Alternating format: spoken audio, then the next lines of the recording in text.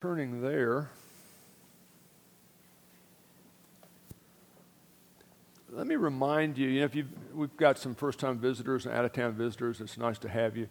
But let me remind you that it's kind of intimidating to visit a church this size the first time, because if you go to a larger church, you kind of sense you've got some anonymity. But in a church this size, you get the impression everybody's looking at you and aware of you. And I don't think we're monitoring every little facial expression everybody does, although I'm checking yours,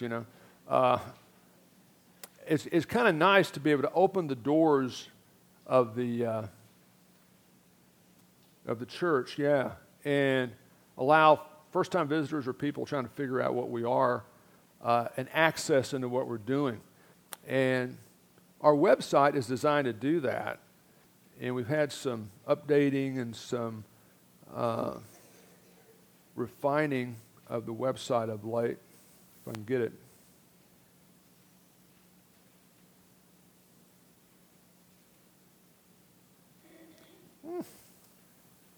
Worked perfect at practice today, but if we don't get to see it right now, it's okay. If I can spell tbfduncan.org. For some reason, I've lost internet access up here for some reason.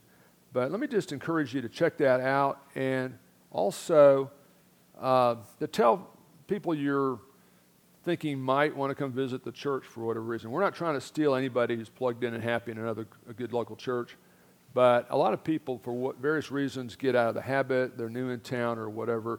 So tbfduncan.org is going to try harder to be up to date, accessible, so that if you're wondering when the fellowship dinner is, you can check for this month. You can check those kind of things, those kind of details. So just be aware of that, and let's access that as much as possible. All right, let me read our passage this morning. We continue a study of the Upper Room Discourse. The Upper Room Discourse is a passage in John. It's John chapters 13 through 17, and it's the teaching Jesus gave his 11 believing disciples. Judas wasn't a believer. He's left the room. And he tells them how they, as believers, and we as believers, can and should fellowship with a physically absent Savior, because he gives them this teaching the evening before the crucifixion. And then 3 days later, Dennis, we have the resurrection. And 40 days after the resurrection, we have the ascension. And from that point on, Eric and Peter, James, and John are called to fellowship with Jesus, even though he's not physically walking around on the earth anymore. And that was especially poignant for these 11 guys, because they had physically walked around with him for 3 years. So how do you spiritually fellowship with a physically absent Savior? The principles of fellowship, our passage today calls it friendship with Christ, are found in the Upper Room Discourse. And we're in the very center of this incredible teaching content as we finish this first part of chapter 15 today. Look at verses 12 through 17. I'm reading from the New American Standard Bible. The Lord Jesus saying, teaching his 11 believing apostles. You can plug your name in the blank here if you're a believer. Jesus says, "This is my commandment, that you agape one another, that you seek others' highest good, and you free yourself up to serve them, that you love one another, just as I have loved you. Greater love has no one than this, that he laid down his life for his friends," or that she laid down her life for her friends. "And you are my friends in the fullest, most intimate, substantial way, if you do what I command you. No longer do I call you just servants, for the servant doesn't necessarily know what his master's doing. He doesn't know the big plan, the big picture. But I've called you my friends, for all things I have heard from my Father I've made known to you." Everything you need to know to be what God wants us to be, he's given us. "You did not choose me, 11 apostles, for apostolic service, but I chose you and appointed you," and that's all y'all in the Greek, so that's plural, "that you would go and bear fruit, and that your fruit would remain." And part of the fruit of the apostolic testimony would be the 90 churches in Duncan, Oklahoma, including the one on this corner, right? That's an expression of that. so that your fruit would remain, and that whatever you ask of the Father so you can bear fruit in my name, he'll give you. This I command you, that you love one another.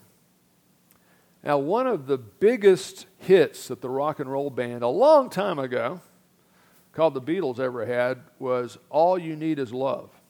And we could almost use that song title as a paraphrase for our passage this morning, except for one thing. The Beatles and the Bible are using the term love in two radically different ways. The Beatles are singing about love as warm emotional feelings up to and including romantic feelings. The Bible in John 15 and hundreds of other passages commands us to love God and other people, but it's not calling on an emotion, it's calling on a determination to seek God's highest glory and other people's greatest good, consistent with God's highest glory. That's the kind of love we're going to talk about this morning as we continue our study of the Upper Room Discourse. But first, let's pray for, as we always do, for teachability, for our troops, for the persecuted church. And here's what Eric and Aubrey didn't tell you, but it's out on the prayer chain. As excited as we are that God's blessing them with a third baby, and we're all hoping for a boy. Is that okay? Yeah. But Gray's having some scary symptoms that are being checked out even as we speak, and we're waiting test results and stuff like that. So let's pray for their oldest child, Graylin, and to remember her. And I didn't see that until it's too late to put in the bulletin, but she's going to go right in the first of the bulletin until we get this resolved. So, Dale, if you would, pray in those directions for us, would you?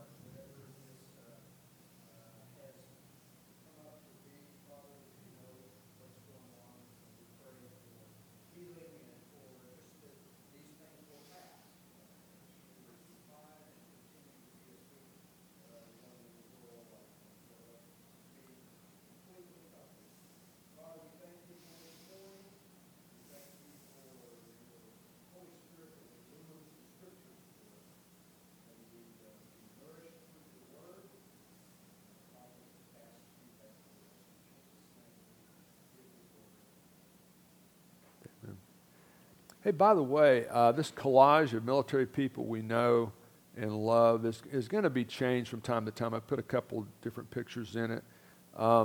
We've got David Moore, Sergeant David Moore, who lives at Fort Sill and is an important part of our church, and just came back from Afghanistan in May. Matt Sanford, very near and dear to our heart, also came back from Afghanistan in May. This is Scott Austin, who's a helicopter pilot for the Coast Guard. This is Sam Stribling, David's son. This is John Christian. The Army said they were going to send him to Germany. They're now in Belgium. Somebody misread. They thought they misread the orders or something, but they're in Belgium. Tell them I'm busy. I can't take that right now. But they've just been deployed to Europe for probably 2 to 4 or more years.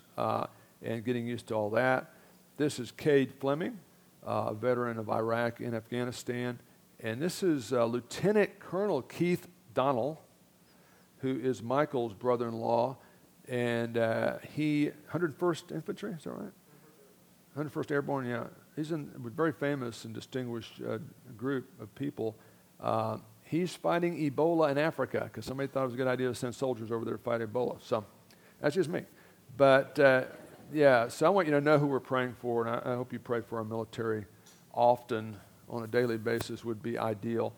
Today we're going to look at verses 12 through 17, which talks about the joy of fellowship with Christ and other Christians, and basically saying that Janice Skinner is to abide in Christ so that, among other things, she can enjoy a growing, more dynamic overlap with Christ, a fellowship, friendship with Christ himself, and that will free her up to have closer connections with other Christians in his name. So it's really a cool thing we're looking at. Now, what do you know about the Upper Room Discourse at this stage? Well, we're in the very heart of it. The Upper Room Discourse has 3 parts.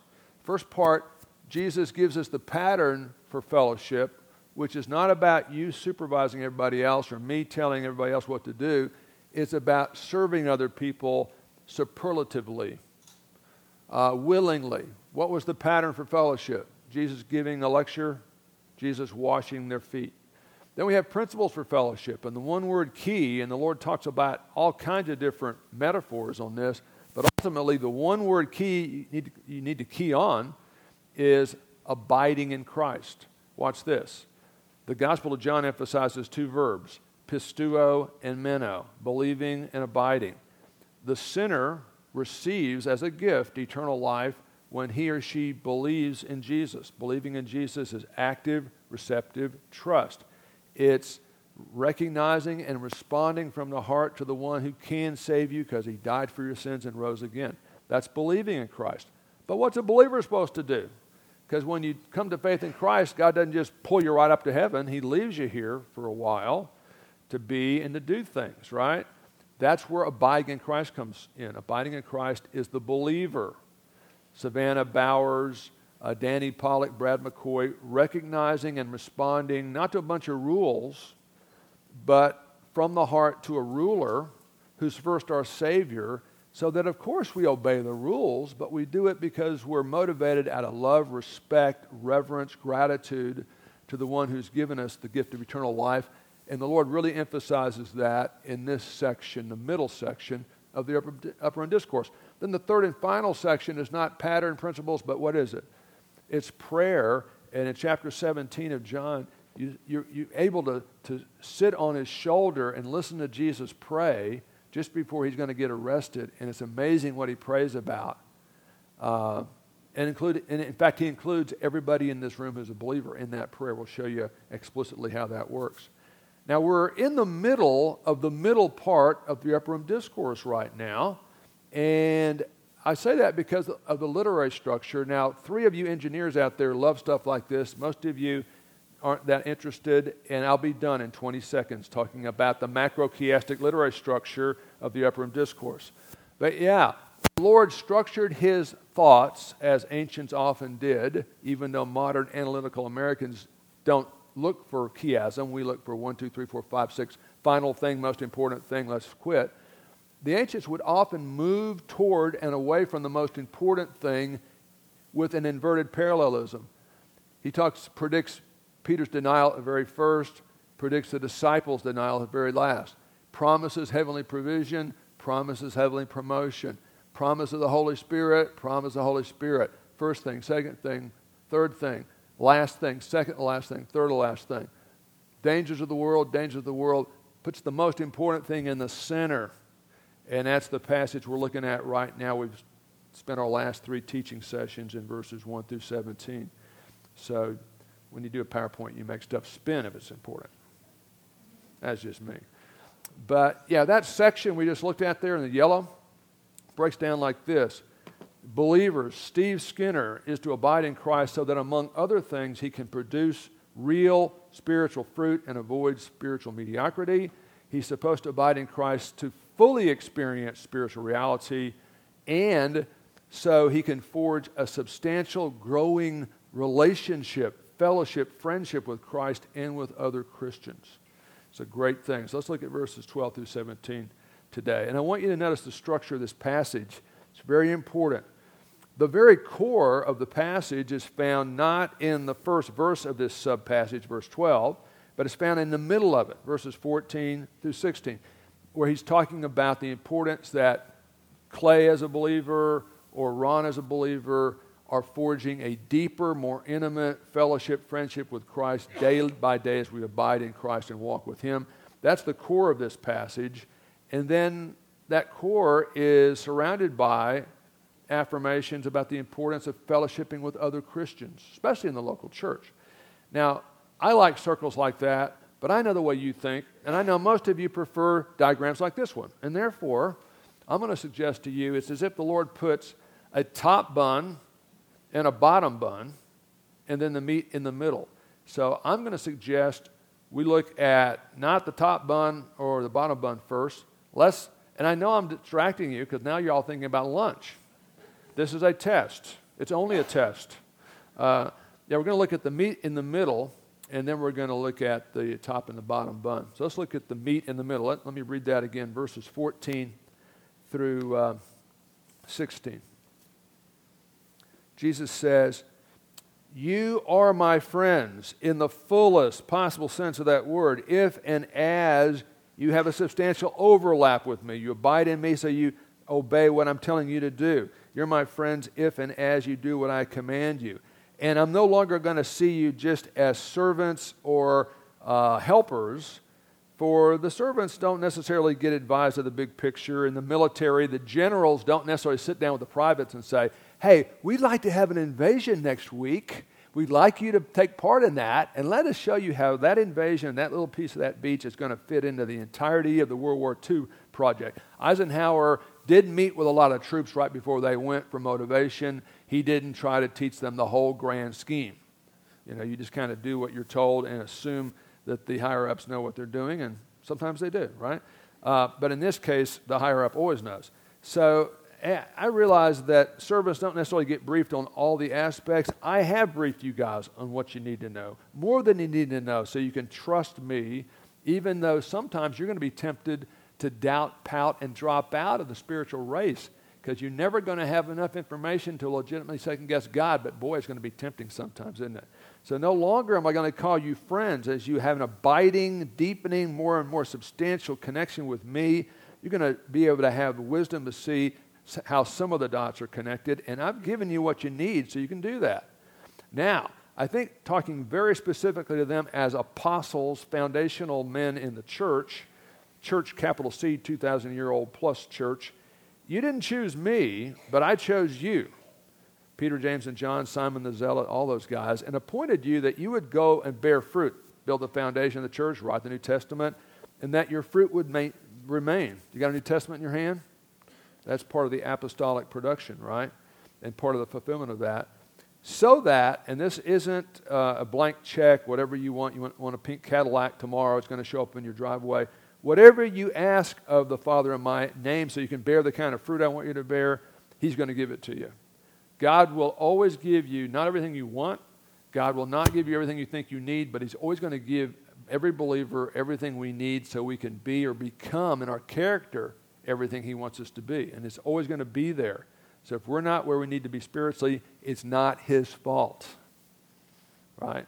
So it's not the coach's fault. The coach never teaches them to fumble, throw interceptions. You don't have any drills. Let's practice our interception technique. You know, you don't teach the quarterbacks to throw interceptions. It's not usually the coach's fault, right? All right, look at verse 14. Jesus says, "You are my friends if and as you do what I command you." What is friendship all about? Really, when you think about it, friendship is all about some kind of relational overlap between people. And the more time and focus you spend developing that overlap, it gets bigger and the friendship gets more and more substantial. This is why there's a big difference, and Christians need to understand this. There's a huge difference between clumps and cliques, okay? Let me tell you the difference, Eric. Clumps are benign, and they happen because we're human. If you have a seminar in town where Christians from 10 different churches or 50 different churches show up for this seminar, anytime you have a break, people are going to clump. People who don't already know each other are going to clump. The young mothers are going to tend to clump around the coffee pot, right? And swap war stories, right? The grandparents with little kids are going to tend to clump. The OU fans are going to tend to clump because of Nancy will be over there somewhere, right? The OSU fans will bring our Kleenexes, we'll sympathize with each other, and we'll tend to clump. So when you see that happen, you shouldn't be surprised by that. I think that's a clump. That's natural. I would say be aware of your tendency there, enjoy that, but reach out of your clump, because the local church especially is designed to be a place where Brant can become a bud, not only with Colin and with Emma, but even with old geezers like Pastor Brad, because you got to break out of your clump. Now, cliques, I think, are malicious, and it's intentional. And it might start with a clump. I mean, old people like me and younger people like Gene, and Doug might get together and talk about mutual interest, and then we might talk about the fact we just love the book of Ecclesiastes or love Genesis, and say, you know what? I don't think David Demerson loves the book of Ecclesiastes as much as we do. Man, that's terrible. Man, he has really messed up spiritually. Let's pray that God will get through to him, because he is just so messed up. Cliques are when you get together and convince yourself you're better than everybody else, or everybody else is inferior to you, or both. And that's not a good thing. You got to watch out for that. But the point is, friendships start and are built on some kind of overlap. How do we have a growing fellowship, friendship with Jesus as believers? I think we got to have his priorities. We got to be centered on him, right? We got to have a pie chart in our life that doesn't have a slice for Jesus, but puts him at the center of the pie chart, and all the slices come out of that, right? And that's the way we see life. And as we think increasingly in his categories, where are we going to get his categories? People Magazine?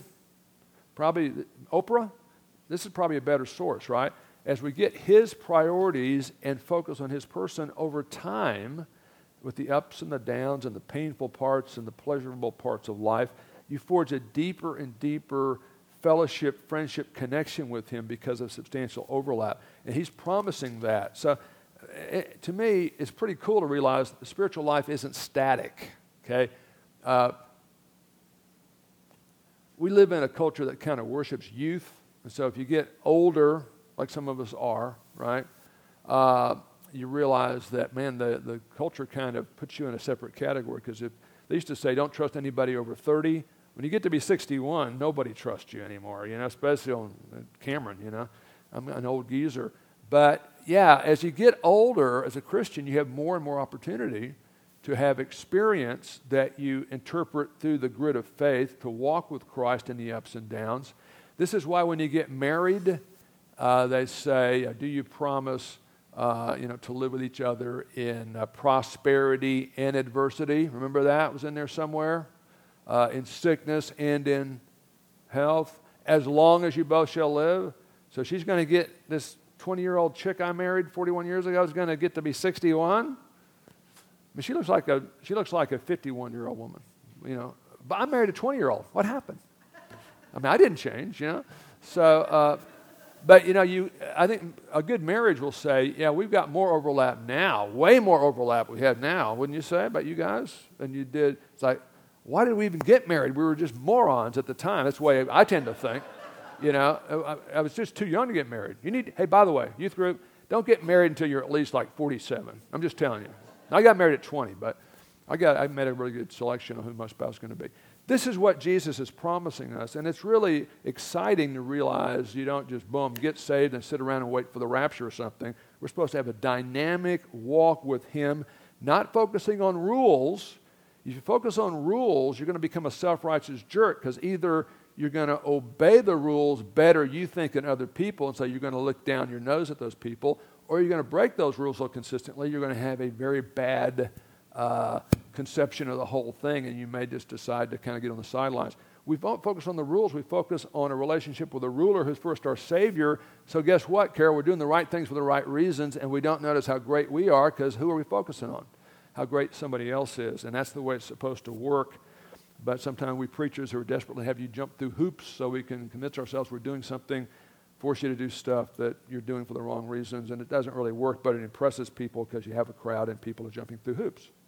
Okay? And also, if you get dancing elephants at churches nowadays, you can draw a crowd. But I think we ought to focus on Bible study, fellowship, worship, prayer, evangelism, world missions, and see what happens. That's my plan. But I'm not rich or famous, so don't go by that. Verse 15. So since you're my friends and growing in friendship, I'm going to increasingly disclose myself, and you're going to be able to connect the dots in my word and have more wisdom as you walk through that process. I remember sitting in a class at Dallas Seminary when I was a senior. With us next door was Gary DeSalvo, who does now pastor kind of a mega church in Temple, Texas. So it didn't rub off on me, but we like softball and we like minor prophets. And we took this kind of senior level seminar on minor prophets with J. Dwight Pentecost. And Dr. Pentecost would walk in there each class, throw his Bible down, open it up to Hosea or Obadiah or, Zechariah, whatever it was. And minor means smaller, not less important. And with no notes, would just walk through the text and connect all these prophecies and all this stuff with everything else in the Bible. And Gary and I would just look at each other and say, will we ever be able to do that? I mean, you try to write it all down. And you say, will we ever be able to do that? And you know what? 30 years later, I can do some of that. I can do some of that. Not like Dr. P, but... and I think Gary would say the same thing. So you do get to increasingly know the Word, know the Lord, and you have situations where you have to make tough decisions, where you have to say no to stuff that somebody else would go for in a minute, but it's just not the right timing, and you're not supposed to make a change. And you make those decisions, you go, yeah, that's okay. The Lord is with me. It doesn't matter. He says, verse 16, you did not choose me, but I chose you and appointed you to bear fruit. He's talking to them as apostles, but here's the thing.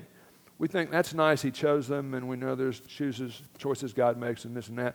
And it's very important. But in the ancient first century Jewish culture, you had traveling rabbis, but rabbis didn't say, hey, that Scott's got a nice-looking beard, really nice-looking wife. I think I'd like him to be my disciple. Rabbis didn't recruit disciples. People who thought they might want to be a disciple of the rabbi, like Michael. Hey, you got a nice beard too and a nice-looking wife. So, hey, isn't that amazing? Remember the little girl who wrote Lincoln, my mommy said if you grow a beard, she'd vote for you. So the rest is history, 16th president. But, yeah, and what was I talking about? I know. In the first century, rabbis didn't choose disciples. Disciples saw a rabbi they thought would have something that they could benefit from, and they would ask if they could be a disciple. And Jesus is saying, I didn't do the way the culture does it. I didn't wait for you to come to me. I chose you, and you can do what I want you to do, and I'm leaving you with a pretty big mission, but you keep in prayer and keep abiding in me, and it will work out. It's fine. So that's the core of the passage, if you look at it. And, he's talking to believers here, and he's saying, as you walk with me, you can have an increasingly dynamic, intimate connection with me, and you'll bear the fruit I want you to bear. But watch this. Christianity is not about what we do for Jesus. It's about what Jesus is doing, and will do for us, and that's where the gospel comes in. And, the Bible, as Homer read so well, I love this passage. Let's look at Romans, look at John 3. John 3:16 is the verse kind of most Americans probably know if they know a Bible verse. If they don't know that one, they'll know Jesus wept, which is the shortest one in the English Bible, so a lot of people know that one. But easy to memorize. What is this about Moses lifting up a serpent in the wilderness? Well, in Numbers 21, they were whining and complaining, the Exodus generation, and snakes came and were biting them and causing great pain and death.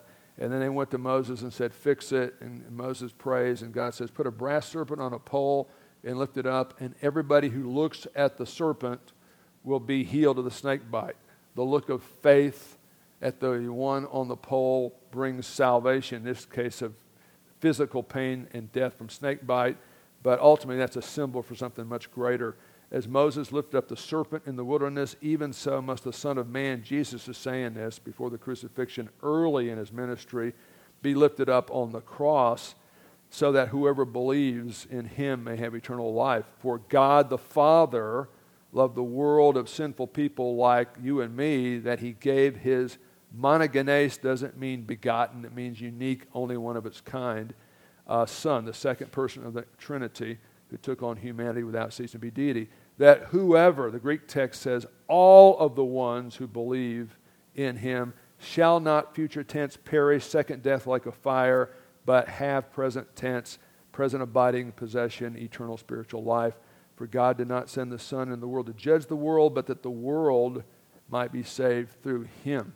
And the Bible teaches us very clearly that all of us have sinned and come short of the glory of God. The wages of sin is death, but the free gift of God is eternal life through Jesus Christ our Lord, because he died for our sins.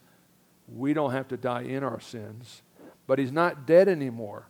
He bore our sins on the cross. Everything that could keep David Bearden or Homer Cox, or more importantly, Brad McCoy out of heaven, the Lord Jesus died for on the cross, but he's not dead anymore. Several years ago, when our son Jonathan was in Thailand with Campus Crusade, we spent Easter morning in Chiang Mai, Thailand, and we went to a Buddhist pagoda on a tour, and they proudly told us that part of the Buddha's collarbone was in that pagoda. And I thought, that's pretty ironic, because I'm a Christian on Easter Sunday, and I've been to the tomb in Jerusalem, and it's still empty. There ain't no collarbones, okay? We believe in a literal, supernatural, bodily, can't reproduce this in a laboratory kind of resurrection. And like I like to say, a dead Savior, Buddha would be one example, can't get you from Oklahoma to heaven, but the risen Savior is the only one who can. That's rapidly becoming hate speech. Jesus is the only one who can get you to heaven? Yeah. Do you really mean that? Yeah. We really mean that. How dare you come up with that? Well, actually, we got it from him who said, I am the way, the truth, and the life. No one comes to the Father but through me. So we say that lovingly, praise to him, not about anything in us, but that's becoming very offensive to people. But that's where it starts, right? Now, by the way, let me emphasize something. The guys that Jesus is teaching this to directly, the apostles, were called to be his disciples by him. He didn't wait for them to come to him, but they were believers before they became disciples, and I can show you that. Look at John chapter 1. Discipleship is the natural outflow of salvation, but it's not the terms of receiving salvation. The latter part of John chapter 1, people tend to blow through this real quick or not read it. I just love it. And you got Peter, James, and John interacting with Jesus here. And I want you to notice, and there's some confusion. The confusion is this. Savannah, this is the Gospel of John, chapter 1. And so when you look at verse 35 and you read, again the next day, John was standing with two of his disciples. If you're in the Gospel of John and you read in the first chapter of John, the next day John was standing with his disciples, what John are you talking about? You'd assume it's the same guy who wrote the gospel, but it's not. This is John the Baptist, and John wasn't a Baptist, he was a Jew, but he's a baptizing Jew, okay?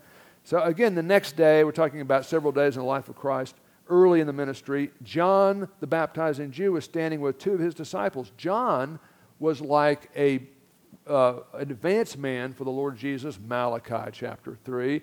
He'd be a prophet who would preach the need of salvation, attract disciples, and then point them to Jesus. And so this is where they're just handing the baton to each other. Again, the next day, John the Baptist standing with two of his disciples, and he looked at Jesus as he walked by and said, that's the Lamb of God. That's the Messiah right there. The two disciples heard him speak, heard John say that, and they literally walked after Jesus physically. And Jesus turned, and when he saw them, he said, what are you guys looking for? And they said to him, Rabbi, where are you staying? We want to sit down and chat. And he said, come and you'll see. So they came and saw where he was staying temporarily. And we don't know, maybe a hotel, maybe a lean-to, whatever. This is in Judah. He lives in Galilee. He's just there for some other things temporarily. And they stayed with him. One of the two who heard John the Baptist speak and say that was the Lamb of God, Jesus was, and followed him was Andrew, Simon Peter's brother. So the first thing Andrew does after he, and I think it's the writer of the Gospel of John, who's the second guy here, but we're not told that. After Andrew and his friend spends the afternoon with Jesus and they're convinced he's the Messiah and they've come to faith in him, what's the first thing Andrew does? Take a nap? No. He goes and finds his brother, and they're listening to John the Baptist because they want to know who the Messiah is. And Andrew said to Peter, look what Andrew says, "We have found Messiah." Yeshua HaMashiach is right there. He's the Messiah, the Lamb of God, which translated means the Christ or the Savior. He, Andrew, brought Peter Jesus. Jesus looked at him and said, "You are Simon, the son of John." Simon in Hebrew or Aramaic means listener. And that was Peter's name. But the problem was, Peter wasn't a good listener. Peter talked too much. So the Lord says, with a smile on his face and a song in his heart, and you're going to get to see the video of this when you go to heaven, with a big smile on his face, says, they call you listener, don't they? You know what? We're going to change your name to Rocky because you're rough around the edges, but you're with me now, bud. You're with me, okay? So all this has happened. Next day, we get Philip and Nathaniel join. But the point is, John the Baptist is doing his thing toward the end of John's ministry, handing the baton to Jesus, funneling his disciples to Jesus, right? Now look at Mark chapter 1. With John chapter 1 resonating in our heads, watch what we read about in John chapter 1. Or Mark chapter 1, excuse me. Look at verse 14. Mark has different purposes for his gospel. He kind of shortens the very first part of it, fast forwards to the important stuff from his literary point of view. But look at Mark 1:14. Now, after John the Baptist had been taken into custody, what does that mean? He's no longer out ministering, and he doesn't get released. He gets his head removed, okay? Now, after John the Baptist had been taken into custody, which means we're talking about something that takes place after the episode in chapter 1 of John we just talked about, where John the Baptist is saying, that's the Messiah right there. You guys follow him now. So after that, John's arrested a few weeks later probably, a few months at the most. Now, after John had been taken into custody, Jesus came into Galilee, preaching the gospel, saying that time is fulfilled, the kingdom of God and the person of the king is here. Change your mind and believe in the gospel. And as he was going along by the Sea of Galilee, he saw Simon, listener, and Andrew. What do we know about them based on John 1? They're already believers. Andrew found first, followed Jesus, convinced he's the Messiah, believes in him, gets his brother. He comes to faith. That was a few months ago. Now Jesus has told these guys, look, go back home, go back to your fishing business, but be ready to go at a moment's notice because we're going to change the world. Okay? They're already believers. I was taught this as a third grade Sunday school kid, and I love the Lord Jesus, but I was scared spitless because these guys, it reads as if somebody had never seen before walks by, interested in his work, and says, drop everything, follow me. That's not faith, okay? Faith always has content. These guys are following him full-time as disciples because they know who he is. They've already believed. They've already told wife and kids, we're not abandoning you. We'll be in and out, but we're going to follow him because he's called us to be his disciples, and rabbis don't do that, and plus he's the Messiah. He's who we've been waiting for. So they're going along the Sea of Galilee, see Simon and Andrew, who are already believers. We know that from John 1, casting a net in the sea for their fishermen. And Jesus said, hey guys, I'm back. Just like I said, we're going to start the ministry in full force. Follow me. I'll make you fishers of men. So it's very important you correlate the Scripture, or you're going to get some wrong impressions. Did you follow that? John 1, they're clearly saved by faith. Later, after John's arrested, a few months later, they enter full-time unique ministry, okay, as apostles. All right. Now let's move from the center of this passage, which is calling Carla Buchanan, Maxine Blystone, Brad McCoy to invest in an abiding lifestyle so we have a growing, more and more substantial connection, friendship, fellowship with our Savior, to the top bun and the bottom bun, which is saying, you know what, radiating out of that center, the closer we get to the Lord, the better we ought to be able to connect with Christians. Now, I love Dallas Theological Seminary. I'm a proud graduate of Theological Seminary, unless they take my degree away after I say this. But, 250 of us in the THM program every year, 4-year program. So you got 1,000 THM students. You see over the course of 4 years of seminary that some people see it as almost a cemetery, because they get so knowledgeable about Bible trivia and theological terminology, they can't get along with anybody who's not exactly like them on every jot and tittle. TBF is a tremendous laboratory to help you overcome that, because this is a group of believers, and it's not a mega church, and in Duncan it probably never will be, certainly not with the current pastor for sure. But we're a group of believers from a wide variety of denominational backgrounds, united by our faith in Christ and a desire to grow and reproduce spiritually by focusing on Bible study, fellowship, worship, prayer, evangelism, world missions, by being centered and abiding in Jesus Christ, okay? So guess what? We've had Calvinists here and Arminians, and I'm a proud Calminian. That's technically called Amyraldian, but we won't go into all that. We've got people who believe the rapture will take place before the tribulation, as I do, and other people who are wrong about the timing of the rapture. We got all kinds of different people in here. But we try to emphasize the absolute irreducible minimum, and we kind of act like we're all learning stuff as we study the Bible, including the current pastor. And that's certainly true. So beware of ever becoming so much in love with Jesus or doctrine or Bible that you can't get along with other people. We do not worship the Bible here. We worship the God of the Bible, okay? I love the Bible. Love the Bible. I bleed Bible, but I don't worship the Bible. I worship the Lord of the Bible, the Lord Jesus Christ. So the core of the passage is what he said in verses 14 through 16. Forge a growing dynamic fellowship with me, not just servants, but friends. And then he says, get along with other people. Now I want you to notice, look at verse 12 and verse 17.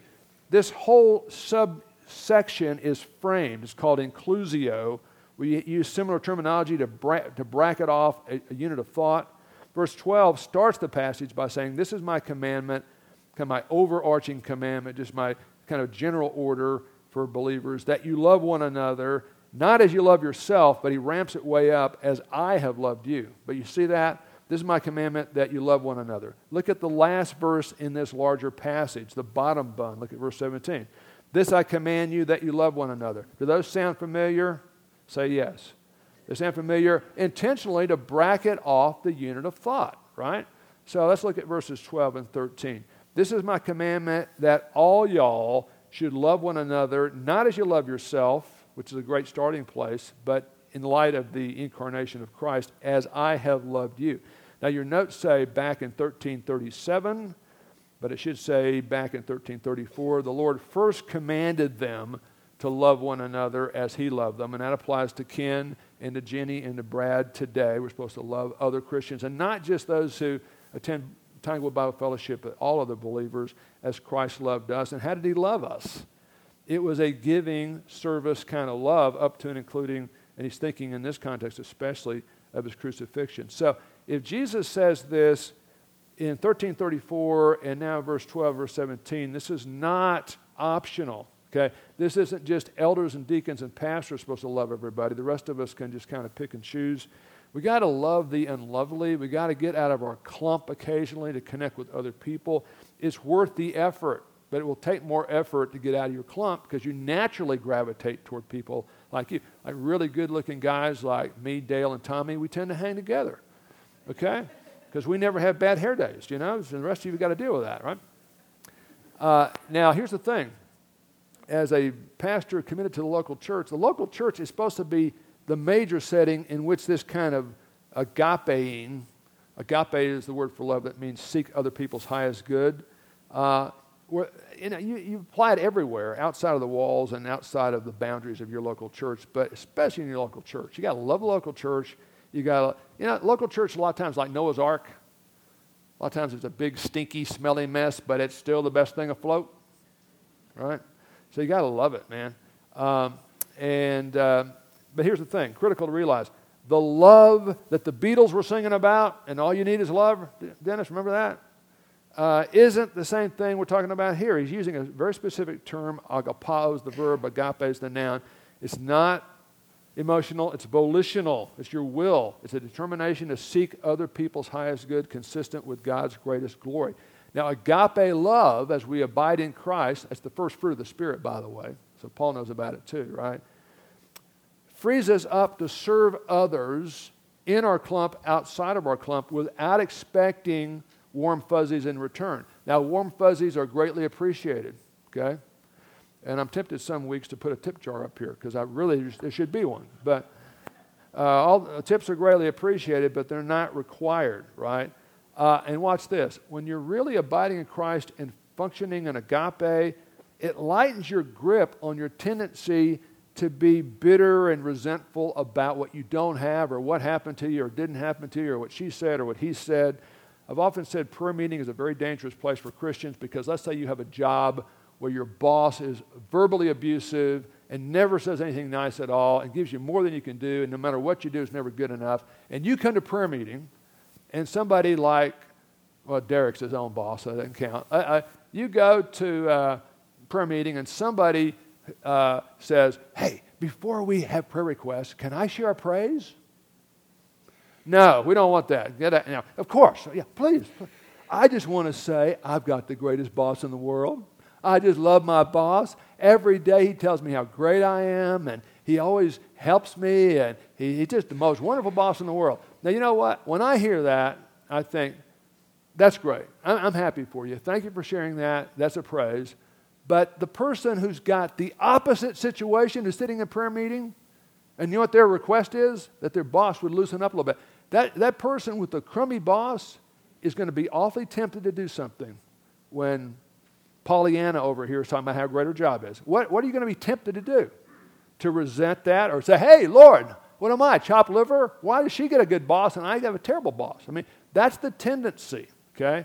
So prayer meeting is a very dangerous place unless you're operating in agape. If you're operating in agape, you rejoice with those who rejoice, even as you weep with those who weep over your situation. You know what I mean?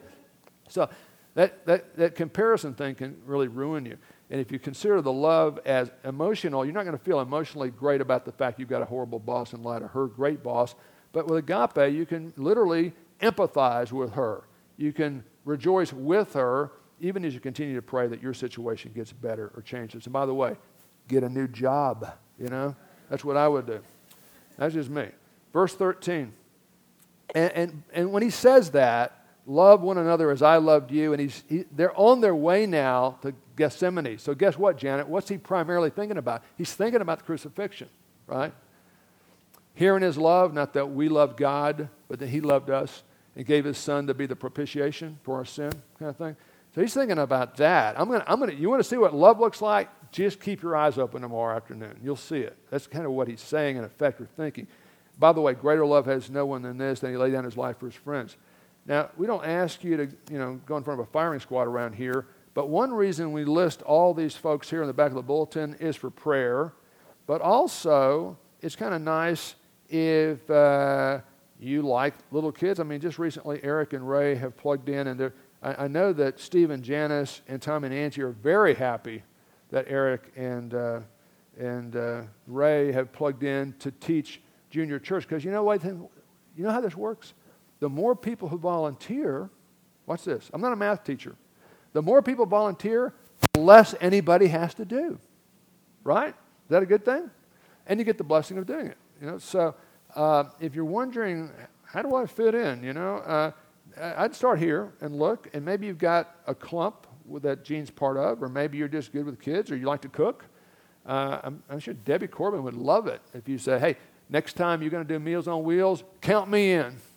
I can whip up anything with goulash and some mustard in 25 minutes, and everybody loves it, except for Pastor Brad. He's kind of weird. Okay. Now, drop down to verse 17. Why are we jumping from verse 11 and 12 down to 17? Because of the structure of the passage. We're going from the top bun to the bottom bun. The Lord just repeats himself for emphasis. I'm convinced the longer I teach and preach that repetition is the mother of retention, so it's really important you repeat it. Parallel passage, Mark 10:43 through 45, Jesus says, whoever, put your name in the blank, if you as a Christian want to become really spiritually great, you should willingly become a servant. And whoever wishes to be first spiritually, top level spiritually. A real friend of Jesus, capital F friend among you, shall willingly be servant of all. For the Son of Man is not going to be served, but to serve and give his life a ransom for many. So take this to heart. Boom. You know, a substantial overlap with Christ is achievable not just by missionaries and pastors, but all of us as we abide in Christ and obey his commandments. And the commandment he's emphasizing here is to love, which means to willingly serve other believers. This isn't unique to the teachings of the Gospels. It's all over the Scripture. I like Galatians 6:10. It says something very consistent with this. Paul says, so then while we have the opportunity, we can have above ground church and not get arrested. You can't do that in Sudan. Let us do good to all people. Now, by the way, King James is going to say men, but that word anthropos just means people. It's not male specific. And especially to who? Those who are of the household of faith. When he says love one another, he's not saying don't love unbelievers, but he's saying concentrate your love in the household of faith. That's really important. Now, we got an acronym for the next edition of the newsletter. I know the military guys know what SOP stands for. What does BSOP stand for? BSOP? Yeah, SOP is Standard Operating Procedure. B stands for Bible, right? The biblical standard operating procedure, not just for Homer because he's an elder, not just for David Demerson because he's a deacon, not just for me because I'm a pastor, but for all believers, is for us to forge a growing, dynamic fellowship, friendship with Christ and in his names with other people. Now watch this. Not every other Christian is going to be your best friend. That's not realistic. It doesn't happen, okay? But we ought to be a friend to anyone of the faith. When you end up in Jordan, anybody who's a believer is your friend because 98% of them aren't, and some of them are violent about it, right? So you see that instant clumping among all the students at Jordan Evangelical Seminary just because we're in a war footing over there. In America, not so much yet, but it could be coming, right? You know, I admit I'm biased, but in my mind, TBF is really a good kind of spiritual crock pot for us to do this because we do have different denominational backgrounds and we've got like 18 different translations, you know, sitting on your lap or on your phone, and it's all good. And you might translate agape in certain contexts as just putting up with each other.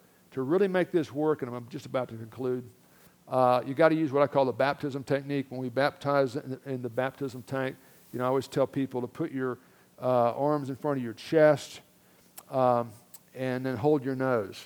And that does a couple things for me. Now, watch this. When people fold their arms and hold their nose when we're going to baptize, well, it does two things, Clay. Number one, it keeps water from going up their nose, which is important. And it gives me something to hold on to, right? But to show agape in a local church where people aren't going to think your ideas on everything are perfect or ideal even, like color of the carpet, big theological issues like that, you got to use what I call the baptism technique. How do I baptize people? Hold your nose and you lean way over backward.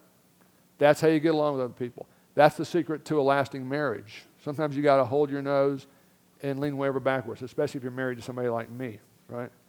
So I think TBF is a great crock pot for us to do that. And as I said last Sunday, I think the best is yet to come. So just be aware, though, as I do close. I know quick thinkers like Jack Smith and Ron Miller will probably say something like, well, of course, TBF is an especially great spiritual crock pot, but only because for the past 26 years we've had a pastor who's a spiritual crackpot. Now, if they say that, that's a lack of phileo, and that's a whole different subject. Okay. Yeah, let's have a word of prayer.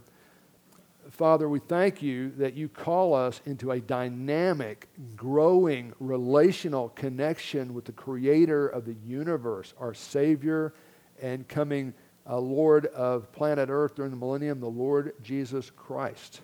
Why would a pipsqueak like me in a little town, a little church, be given that kind of entree to the Lord of glory? As a friend, we're so thankful, Lord, you saved us from our sin through the atoning sacrifice of Christ. You've given us eternal life. You've made us members of the family, and now you want us to be intimates, friends, best friends, as it were, with our Lord Jesus Christ. For some, that's a radically new concept. For a lot of us, it's something we depend on daily. And I pray that we'd be excited about the possibility and realize it's not about us getting our way or being in charge of everything or organizing everything so it pleases us to the nth degree. It's about us serving and giving to other people in the power and motivated by abiding in Christ. So help us to see that and rejoice in just what a wonderful opportunity it truly is. Thank you, Father, for each one who is here this morning. If there's anyone here this morning who's not believed in the Lord Jesus Christ as Savior, open their hearts and their eyes to see He's all they need for salvation. That at our worst we break our own standards, not much less yours. And we can't fix it by putting a Band-Aid of good works on it. But we need a Savior from out of this world. And He's come. And He's coming back. And I pray that you would open eyes to see and believe and receive the free gift of eternal life through faith in Christ. For the rest of us, help us to be excited about the challenge and the opportunity to abide in Christ moment by moment. And not just at a church service where it's fairly easy, maybe, but out in the real world on Monday morning. Or on the Cowtongue football field this afternoon. We pray in Christ's name. Amen.